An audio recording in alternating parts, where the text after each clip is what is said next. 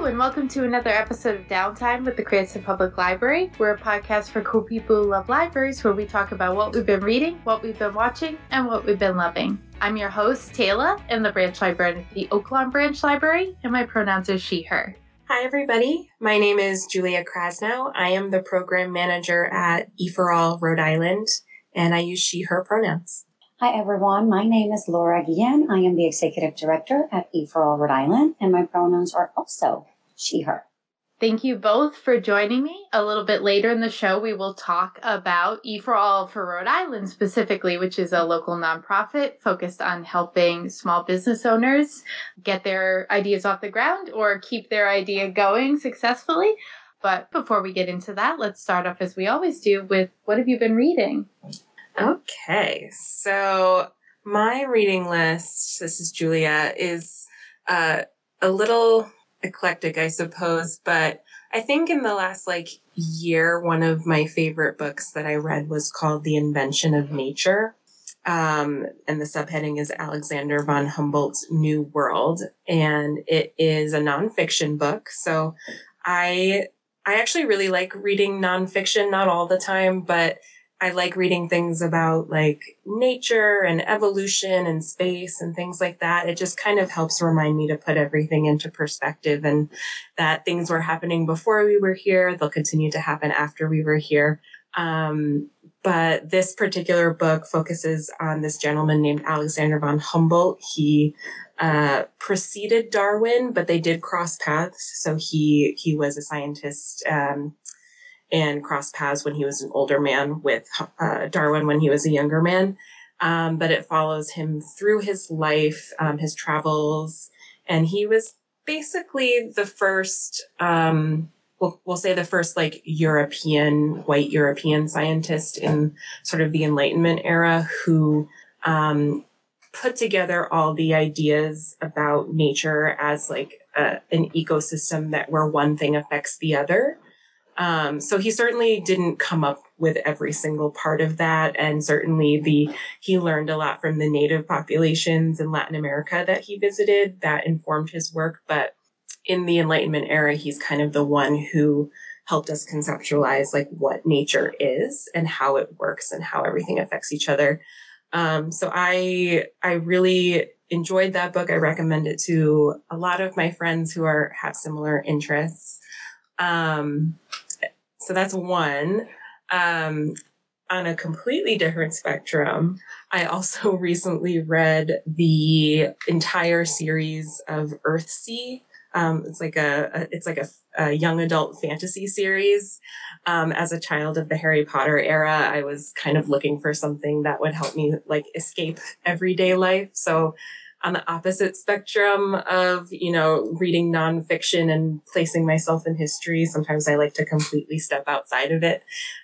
So it's not like Harry Potter, it's its own world called Earthsea, but it's similar in that we're following this one person's journey throughout a series. And it gets very, very kind of activist feminist as the series goes on, because the writer was writing over the course of several decades. So those are kind of two things that I recently read. If someone's looking to pick up something right now, I might say the Invention of Nature more so than Earthsea. You kind of have to want to read a young adult novel to enjoy that. And want to start a series and get invested in a series, which takes a very particular headspace, I feel like. Yes. Yeah. For me, it's just different. I think that the last book that I read, which is actually a great summer read, if you're looking for something to read, especially in the Northeast, it's called The Summer Getaway. And it is by Susan Mallory. And it's just a perfect escape for any reader that wants to just get away. And it is about a woman that takes a vacation of a lifetime. And it's heartwarming. Because it really she's the thread that holds her family together. So it's really great to see how she decides to sort of put herself first, in that particular time of her life. And I have to say that you don't have to be a single mom to actually sort of relate. But it's really one of the great things about Susan Mallory, in my perspective, is really how intricate and her characters are, and just that we can find things that anyone can apply for, into their own perspective, and they can relate to that. So if you're looking for something to read in the next few months, I think that this is great. Just get a book, go to the beach, or to the pool, and just enjoy a little escape. Yeah, Susan Mallory is definitely one of those authors who I've noticed her publishing is kind of like 1 to 2 summer books a year, mm-hmm. and then 1 to 2 Christmas books a year. And mm-hmm. that's kind of the thing of in one half of the year, we've got the summery books, and then in the other half of the year, we've got the Christmas books, and then you've got your whole year covered, I guess. Know. It's like these books, I think that she actually launches them in spring. So it's just perfect, right? So you get the book comes out, and then, you get critics to obviously read it and whatnot, give you a little bit of a feedback. And then here we go, boom, it's summer. And I think that for folks like us that live in the Northeast, it's something that we obviously look so much forward to, that summer season. And, I like, when I read or whatever I watch or whatever I do, I like to read lighthearted things, more of a romantic comedy type of feel, something that it's, that will really take my mind off of all of the other things that I do for a living, right? That can be very stressful. So it's, I like her as a author a lot, just because of that, kind of like what she encompasses. So it seems like you both, to a certain extent, enjoy escapism. You just have different outlets in which you seek that find that escapism. That may be a through line for people who work at nonprofits. I'm not sure. I know that since I started working in nonprofits, that's something that I noticed more and more about the books I was choosing. Yeah. I've always been that way. When I was a young girl, I used to love to read B.C. Andrews. And it's it's just Flowers in the Attic is one of my favorite books, right? And although it's a little bit more complex, obviously, than this particular summer getaway, it was something about that it was, really just take your mind off of everything. And I'm just the type of person, the same way that I love to binge watch shows, that if I read a book, even when first time that I read Flowers in the Attic, I was obsessed. So I had to buy all of the books and read them all. I would do nothing other than just read them. It would take me 1-2 days, and I would read another book. I just had to learn everything from it. So I like that, although Susan Mallory's books are not necessarily consequential, right? For the stories did not necessarily continue or morph one into another. I like that they have that atmosphere, as you mentioned, that it's kind of you have your year set up with lighthearted reading that, can satisfy you. Well, I think you mentioning about binge watching takes us right into our next topic. So, Laura, what have you been binge watching lately, if anything? Oh my God, listen, an hour is not enough for me to tell you all the shows that I've binge watched. All right, what is the one that you're really enjoying right now? You can't stop thinking about it. Listen, so there's 2 that I literally just finished watching, and I sort of purposely wait until they're done because I actually enjoy binge watching. So one of that was The Marvelous Mrs. Maisel. I love it. I think that it's funny. I like what she stands for. That representation of really trying to really be known as the woman that you are and what women are actually capable of, right? Especially in that era where women were really, considered more of, you take care of your family and, and you kind of may work at a retail store, right? And not necessarily have a job that at that point in time was considered, obviously to be male dominated. And I love the way that she was able to break through all those things. I think that one of the things that show probably taught me is perseverance, right? If you believe in yourself and you know that you are actually good at something, there's going to be a million obstacles, probably 1,000,001, but perseverance and dedication will always get you to that end goal. And on the complete opposite spectrum from The Marvelous Mrs. Maisel, I'm just finished watching the show Succession. There's something about dramas that I enjoy as well. And anything that has to do with power and, again, just that resilience of wanting to be the best, in what people do for it. Right.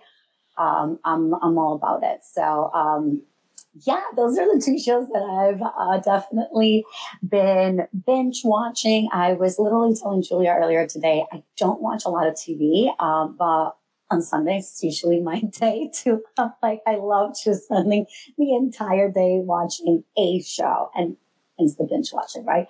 I don't get to do it every Sunday either, but when I do, that's definitely what I enjoy doing. I cannot wait to hear what you guys would recommend, since I literally just watched my two shows. So, Julia, what about you? What have you been watching? I feel like I'm personally in a little bit of a TV slump just because I'm not loving a lot of the newer stuff. So my answer to what have I been watching is I'm watching RuPaul's Drag Race. I'm just watching it. I didn't get into it back in the day. I think that style of show we were getting pretty sick of at that point. I had watched America's Next Top Model and stuff like that. So at the time I wasn't interested, but now I'm loving it. I really enjoy RuPaul's Drag Race, but I feel like I spend a lot more of my time either watching movies or on YouTube. So a couple of the YouTube channels that I watch pretty consistently, which will probably make sense based on my book recommendations. I love Tasting History with Max Miller. So he does a deep dive into the time period and all of the stuff that goes into a recipe that he has found from history. And so he'll be making things from ancient Roman times, or he did a whole series on what they ate on the Titanic. And he does really, really awesome background research with sources and all that kind of stuff. So I find that really interesting. And I watch a lot of movies. So I didn't grow up watching a lot of the 80s canon movies. They just weren't things that my parents put on, and most of that stuff I was afraid of anyway. All the puppets and stuff like that. So I would have been terrified of Labyrinth as a kid, but now it's one of my favorite movies. So we went on a Patrick Swayze kick. We went on an Arnold Schwarzenegger kick. I finally saw Terminator for the first time. Wow. All of the 80s horror movies. So we could spend 45 minutes on that. But I will say, I grew up I would watch Disney princesses, that kind of girl. I loved watching Terminator and Terminator 2. I could talk about it for a while, but I can't believe that you have never watched. It's such an old movie. I had never seen Terminator. I had never seen Alien or Aliens, The Thing. Gosh, I can't remember all of them, but I've been kind of going through the whole canon, and I'm really appreciating it. It's an education.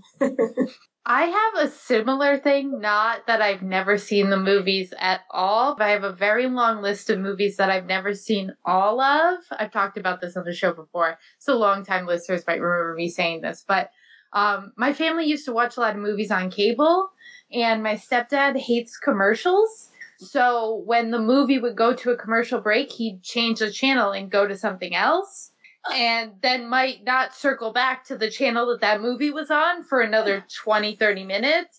So I jokingly say, I think I've seen enough pieces of enough Rocky movies to make one full Rocky movie, but I have not seen all of them. Yeah, I've only seen small parts of the Terminator movies. I've seen the same part of The Godfather 3 or 4 times, but no other part. I mean, even if they did come on, I was legitimately afraid of everything when I was younger.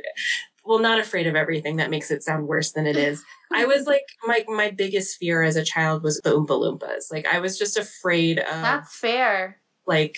Things otherworldly that I didn't understand. That movie is Charlie and the Chocolate Factory. I feel specifically has a very like It's dark very sinister. undertone. Yeah, It despite being a kids movie, like the girl blows up, like where you think like blows up after to a blueberry, and it's like first time you watch that, maybe she's gonna explode. You don't know. You don't know what's gonna happen. Yes. So yeah, that movie definitely is unsettling, and I definitely am with you. There's one other thing that I'm with you that everyone else is like, oh, it's such a sweet, cute movie. And as a kid, I thought was terrifying, which is E.T.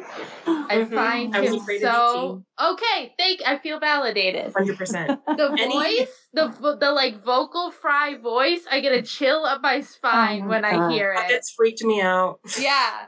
And I think he was a particularly unsettling puppet. He had the neck that went super high. He had like a weird long fingers with the glowy finger. I found it very unsettling. And so I definitely get with things that everyone's like, oh, it's cute, it's fun, it's for kids. And just being like, as a child, just being like, absolutely not. Why did you think that I would enjoy this? No. Oh my God. I made it through the whole movie. It was just afterwards. I like had a bad dream about him, and then I was like, I can't. Oh, and E.T. has these eyes that are like just so warming. I mean, that's why the kids to a head that's like, yes, but that's why the kids like felt so comfortable with him. It was like, oh, it's so sad. I like them now. I don't know if I could bring myself to watch it again. You have to face your fear, Taylor. You have to face your fear. I know. I've gotten better where if I see like a photo of him, I don't instantly freak out. But the voice, I feel like, would still do it to me. That's the thing that I still feel like, I can't. This is, this is funny. Now that I exposed some of my deep-rooted irrational fears. Now you know how to torture me, Laura. Just pull out the Oompa Loompa soundtrack. Yeah. Listen, I dressed up as an Oompa Loompa on one Halloween. I can. Yes. With a friend of mine. Listen, we colored our hair green and everything. Like, it was like, yeah. It was like super cool. I can't.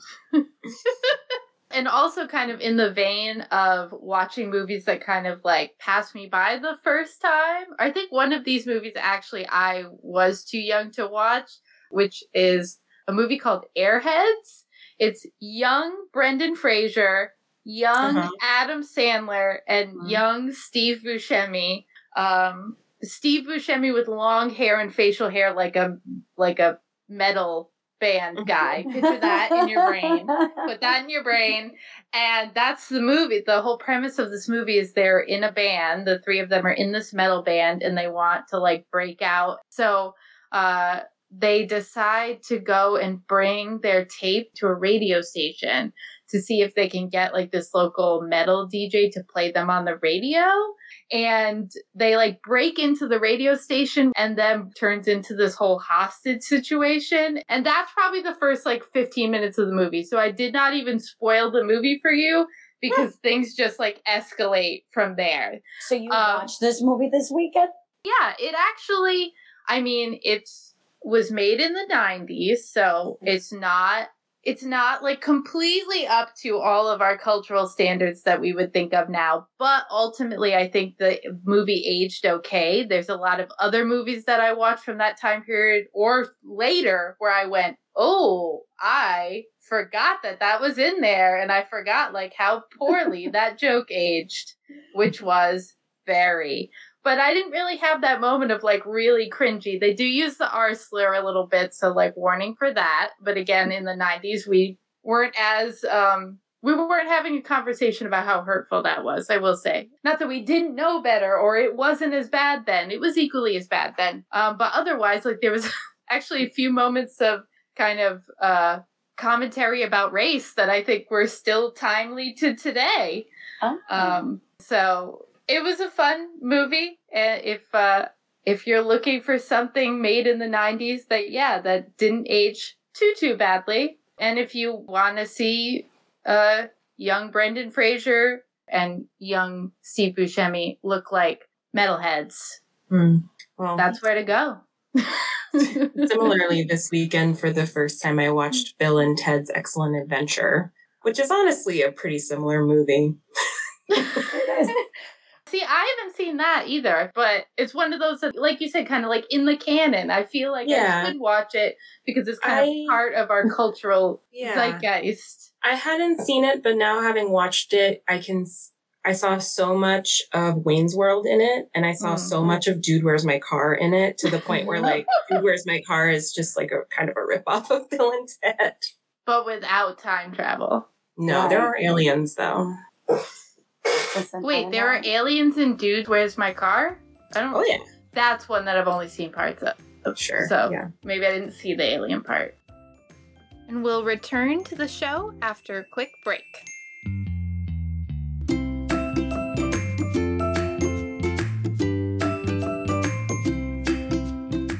Do you love reading but miss chatting with people about what you've read? Why not join our book group? There are a variety of meetings happening every month, including the graphic novel book group, cookbook club, the nonfiction book group, Hidden in the Stacks, YA for adults, and Reading in the Hall book group. For more information and to register, visit cranstonlibrary.org/book-groups or contact the Central Library Reference Desk at central@cranstonlibrary.org.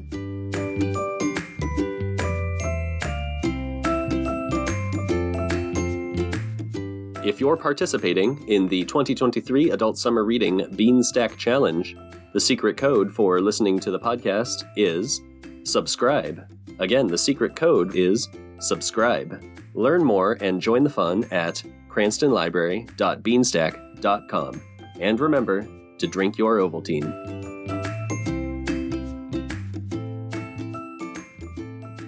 Well, I want us to have enough time to talk about E for All, so let's start out with, what is E for All? That's an excellent question. So the E stands for Entrepreneurship for All. And who we are is a nonprofit that partners with communities nationwide to help underrepresented individuals successfully start and grow a business. Now, we do this through intensive business training that includes mentorship and an extended professional support network. Rhode Island is the last program to have launched. We are primarily in Massachusetts, we're also in upstate New York, and Colorado, Northwest Arkansas, and we are getting ready to launch in Maine as well. To date, E4All alumni have launched over 1,400 businesses. And in 2022 alone, these businesses provided over 2,100 local jobs and generated over $66 million in revenue, which is fantastic.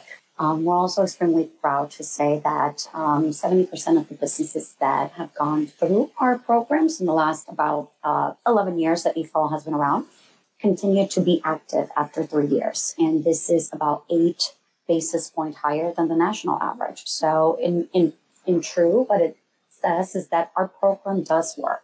I should say, and Julia will talk a little bit more about kind of like who we look for and whatnot, but our program is 100% free. And that's the beauty of it. And the way that we approach mentorship is very unique as we pair each entrepreneur or business, right? It could be a partnership, obviously, with a group of mentors. And that's really what sets us apart from other organizations. So throughout our 1-year accelerator, the first 3 months is the intensive piece of it. And the entrepreneurs have to commit to 5 hours of classes a week and a weekly meeting with their mentor group of 90 minutes. After that time frame, after the 3 months, then we sort of like graduate them. We meet with them every quarter, and as they keep on working in their business and certainly the goals that they have set, they meet with their mentor groups once a month for those remainder 9 months. And there is also the opportunity to earn seed money. So it's really a great program. Julia's going to talk a little bit more about sort of like how we spread our program so that people who may be interested know the volunteers that we look for. And definitely we'll talk a little bit about our entrepreneurs that have gone through our program in the 1 year that we have. Yeah, so I would love to talk a little bit about sort of how we run our program and really connect with our community. Everything that E4All does is community-based and community-led. And that's super important to our mission and just kind of how we deliver our programming.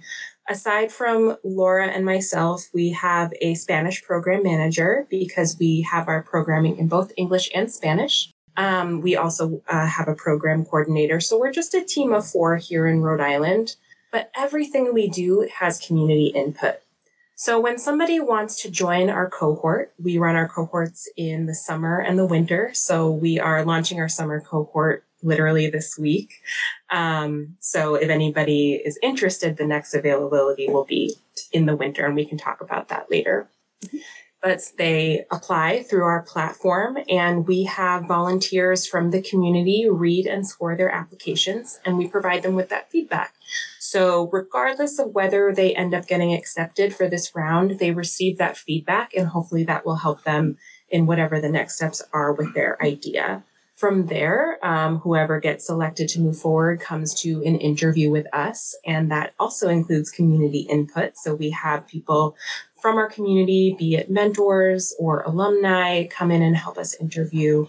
And from there, our local advisory board, who are also volunteers, ultimately they choose who gets into the cohort.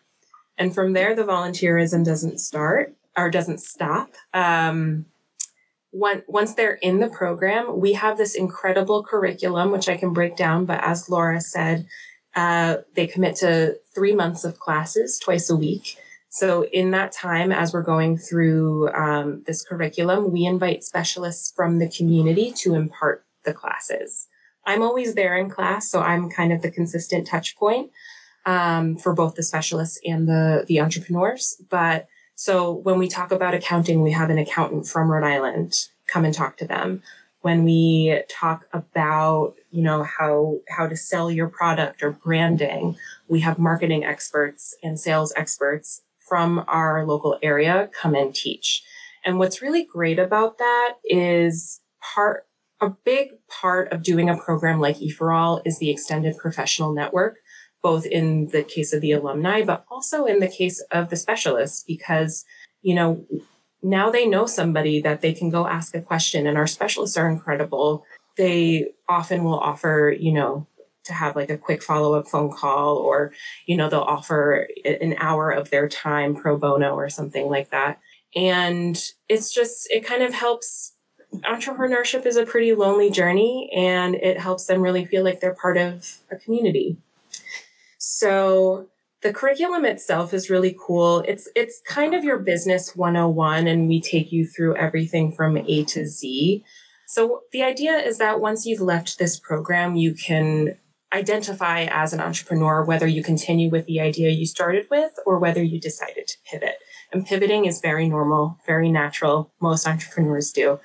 So we start off, the first third of the program, more or less, is where we identify who your customer is. We identify your value proposition.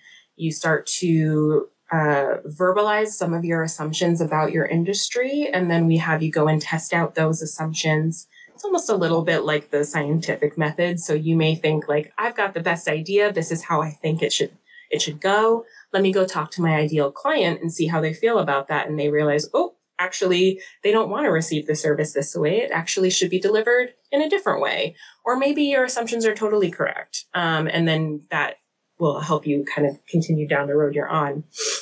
The middle section of the curriculum is kind of your nuts and bolts. And so that's where we do financial projections, accounting. We talk about some of the legal aspects of business, insurance, that kind of thing. And then the last section, which is everybody's favorite, is how to get out there and sell it. And so that's when we talk about branding, marketing, websites, social media.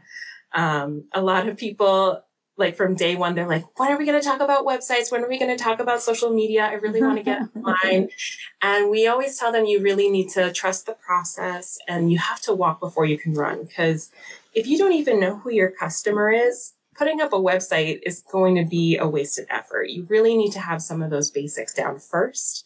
And then when it comes time to launch your website, you're going to be off and running. So that's how the curriculum works and how it develops. Like Laura said, during that time, they're also meeting with their mentor group once a week. So what's great about that as well, being that we accept all industries, we are not focused on one industry. And our curriculum can apply to pretty much anybody who's in that early phase.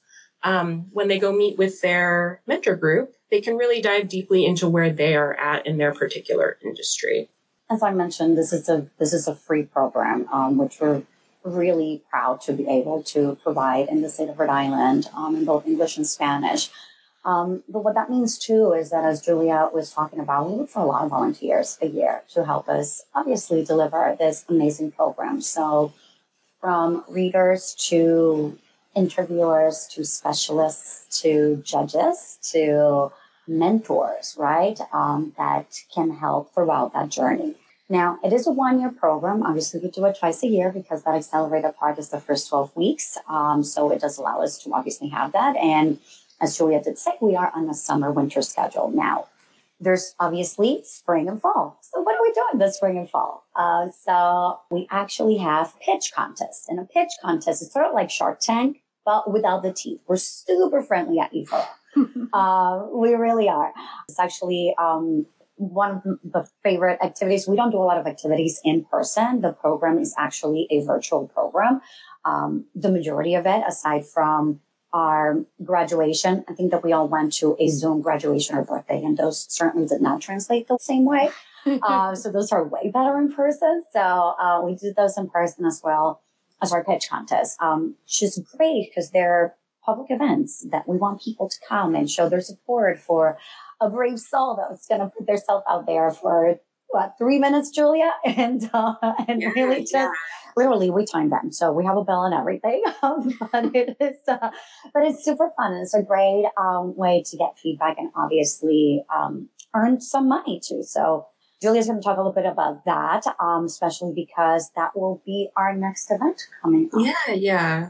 So pitch contests are super fun. They're a great way for us to get out and represent E4All in the community. Our classes, for the most part, are virtual, like Laura said, which is super convenient. So people don't have to drive to one place or the other, which in Rhode Island can take longer than you would expect, right? Like if you live in Wakefield and you had to come to class in Providence, that would be difficult. But so it's really nice when we get to do these events in person. And unlike the very kind of larger time commitment, a pitch contest is you fill out the application, you either get accepted or not. The event itself is really fun. We invite you to come have a table so you can kind of talk to the public about what you're doing, what your business idea is. Definitely the pitch contest is for very early stage business owners. So if you're, super established, it might not be the right, environment. We invite the public to come, and actually they get to have a say in who gets to win some of the prize money. So we do like a fan favorite where people get to vote for who should win a little bit of prize money. Yeah. And then we ask them to prepare a 2.5-minute pitch. We have judges who ask them questions, and the judges decide who wins. Yeah, it's a pretty quick, kind of fast-paced event, but we get food. It's just meant to be kind of fun, a little bit celebratory, get everybody excited about entrepreneurship, and hopefully get some people excited to do an accelerator. One is not contingent upon the other. They are completely separate. So if you're in an accelerator, you actually can't do the pitch contest. But if you do a pitch contest and you had a great time and you loved what E4All stood for, you can then go and apply to the next accelerator. And they come out with big checks. It's super fun. Everyone loves the big checks. So you mentioned about seed money earlier. So this is the program. The pitch contest is the program in which you guys, how you decide and distribute the seed money? No. So they're so there's sort of like two separate programs, right? Mm-hmm. Actually, not sort of. They are two separate programs. Mm-hmm. And pitch contest has its own funding, right? So you get first, second, third place. And then there's a fan favorite, which is pretty cool. It's what Julia was talking about, where while the judges are deliberating, the audience is deciding who their favorite is. And it could be one of the people that the judges selected, as they don't know, right? Which each one is selecting. But throughout the accelerator itself in the 1-year program, there is opportunity to receive seed money as well. So truthfully, the seed money is important too, but we don't lead with that because if someone is participating in our program because of the money that we may be able to provide to them, this is not the right fit. Really, it's really more about the education, especially because there is no guarantee that every single person that participates in the accelerator may receive funding. And there's sort of like a little bit of a formula attached to it, depending on how many people actually participate. We don't give out hundreds of thousands of dollars. This is not who we are.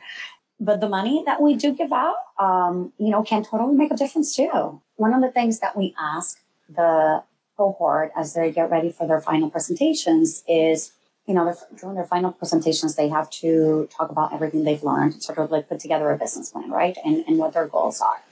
And they have to have then an ask. So they hear about money again, like right as they're getting ready to put on their final presentations. And at that time, we let them know how much the pool of money is, of which half is given during our graduation. And we tell them, number one, because we want for them to be realistic, but also we want to be as specific as possible, right? If you were to receive funding today, what will it do for you? Will it make a difference in your business, right? So we've had someone from our previous cohort that asked for funding to finalize the licenses that she would need to open her, her business as a cosmetology. You may think, oh my God, that obviously is going to make a difference. It's going to make the difference of whether she can actually operate or not, right? Versus someone, this does not happen in Rhode Island, but it has happened.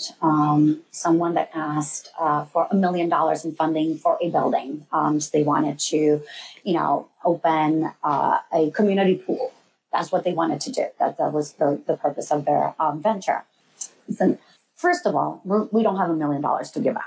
That's the most important piece of it, right? But the second thing is that even if that ask was realistic, it's actually not going to make a difference today on that particular business versus helping this person obviously obtain the rest of the licenses needed will make a true impact on that particular business. So that's sort of like where it goes. But it was a long way of telling you that no, they each have funding. All right. Fantastic. Mm-hmm. And is it just, you were saying about a community pool, so do people who come through your cohort go through it to open nonprofits as well as for-profit businesses? That's right. So we have set for our nonprofit. It could be from an idea or early stages. If you are more advanced in your journey, then we probably are not the program for you. As Julia mentioned, we like to consider this sort of like as business 101. Mm-hmm. But the great thing about, being here now for a year in this particular venture is that we've created a lot of great relationships with other nonprofits that offer very similar work in what we do that, we refer to, right? So there are other programs, such as, Beauty 10,000 Small Businesses that is, for folks that are more advanced, right, than we are. Or there are other programs such as ideator programs that can help you really work and solidify the idea that you have. So maybe, folks from Innovation Studios may be better suited at that particular point in time. And vice versa, they refer to us as well as, of where they may be in that particular journey. And we had actually one nonprofit that she's doing very well. So I'm really proud of her that went through our first accelerator. Mm-hmm. Yeah. Taina from Kids Community Rhode Island she's doing great. She started a nonprofit in the public school system to provide basic necessities to kids. And so things like toiletries, laundry cards, food.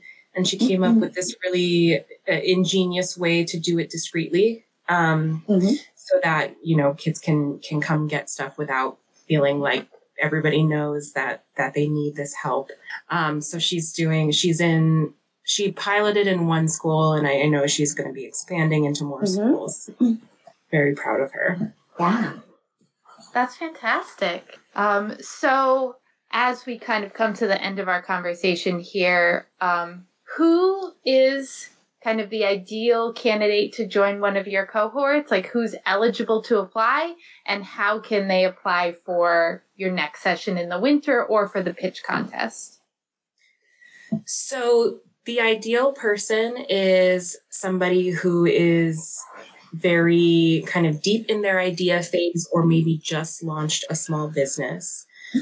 So if you woke up last week and you said, I kind of like making soap, maybe I'll start a soap business, we might not quite be the right program for you. But if you have been making the world's best empanadas and you sell them to family and friends, and you know you've got something great and you just don't know where to start, this is a great program for you. If you just got your license as a cosmetologist or something similar and you want to go into business by yourself, you have the skills, we're a great program for you. They can go to our website, which is eforall.org/Rhode Island. And on the Rhode Island homepage, you will see an apply button for both the accelerator, which will be it for the winter, so it's a little bit of a ways away, as well as the pitch contest. The pitch contest is similar. It's for people who are in the earlier stages. Maybe they've got, a product, they make their own makeup, or they want to start literally anything. But they have a hobby that they want to take to the next step. Yeah. Mm-hmm. They can apply. If you've been in business for like 3 or 4 years and you've got a space and you're already bringing in pretty consistent income, again, maybe not quite the right program for you. But what else? So they can go to our website. I said that already. For the accelerator, the applications will be open, I believe, through the end of October. I don't have the exact day off the top of my head, Laura.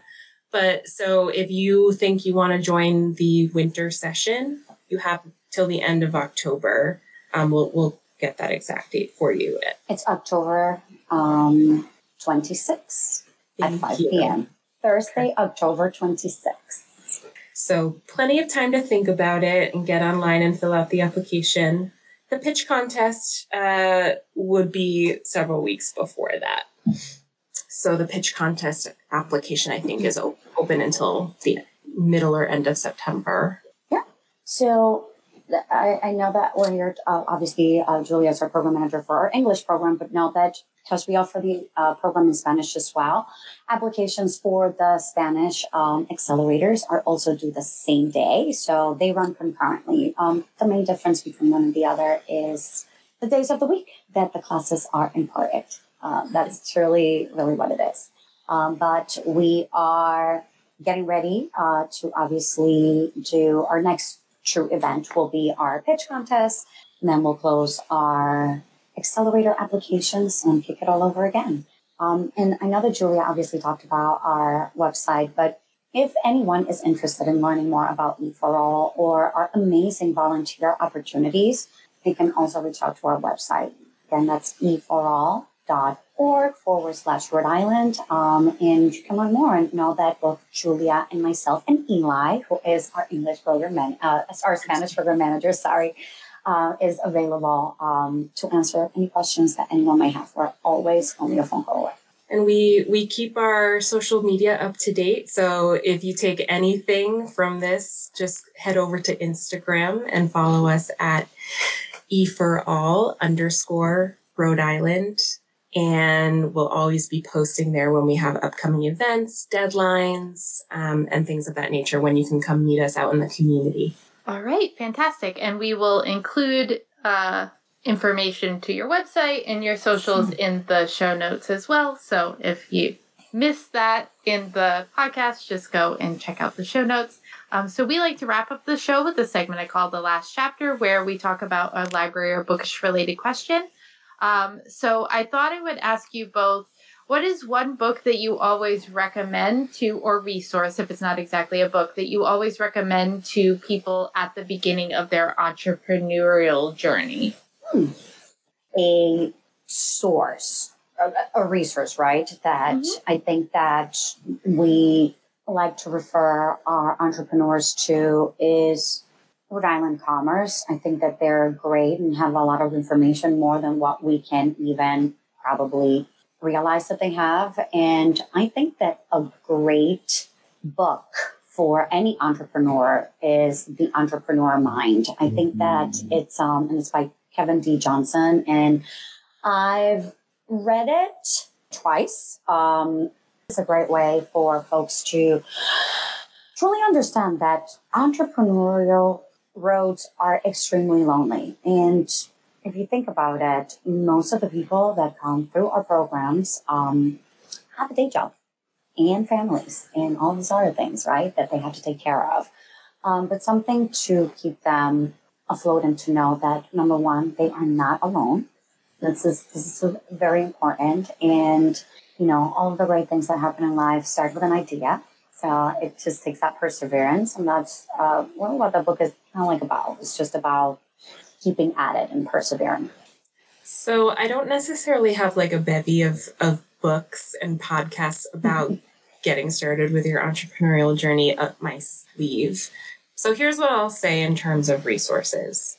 As a program manager, the most important thing to me is that people find the program that is best for where they are now. Maybe that's us and maybe it isn't. What's most important to me is that you find what you need. And so I've become very well versed in all of the different programs and resources that the state has to offer. And I kind of make it a point whenever I speak to someone who's interested in our program to really get to where they are and what they really are looking for. And if it's not E4All, we'll send them to wherever they need to go. And my hope, aside from just developing a really healthy ecosystem, is that that's how I want E4All to be. That's how I want to be in the community. I want to be a resource. And so I'm always happy to be a thought partner for somebody, even if they're not sure if E4All is right, but they know they've got something good and they just need a little bit of feedback and they're wondering where they should start. I say, reach out, DM us on Instagram, reach out through email. You can, easily connect with us through our website. And we'll get you where you need to go. All right, fantastic. And I wish the best of luck to your summer cohort in their business endeavors. And thank you both for chatting with me today. And thank you everyone for listening. If you would like to respond to our last chapter question or just reach out to the show, you can do that by emailing us at downtime@cranstonlibrary.org. You can also reach out to us via social media with the hashtag DowntimeCPL. If you're feeling generous, please rate and review on Apple Podcasts or wherever you get your podcasts because it helps people find the show. Thank you again for listening, and this has been another episode of Downtime. Downtime is a project of the Cranston Public Library and is produced by Elena Rios, Nomi Haig, Robin Nizio, and me, Taylor Cardillo. Audio engineering by Dave Bartos. Our theme music is Day Trips by Ketsa, and our ad music is Happy Ukulele by Scott Holmes. Links to the books and movies discussed can be found in the show notes. Remember to rate and review Downtime on Apple Podcasts, connect with the podcast on Facebook, Twitter, and Instagram with the hashtag DowntimeCPL, and if there's something you'd like to hear on the show, send an email to downtime@cranstonlibrary.org. The views, thoughts, and opinions expressed are the speaker's own and do not represent those of the Cranston Public Library. The material and information presented here is for general information purposes only. The Cranston Public Library name, in all forms and abbreviation, are the property of its owners, and its use does not imply endorsement or opposition to any specific organization, product, or service. The content of this episode is the property of the Cranston Public Library and may not be reproduced without express written permission. Join us next week for more Downtime.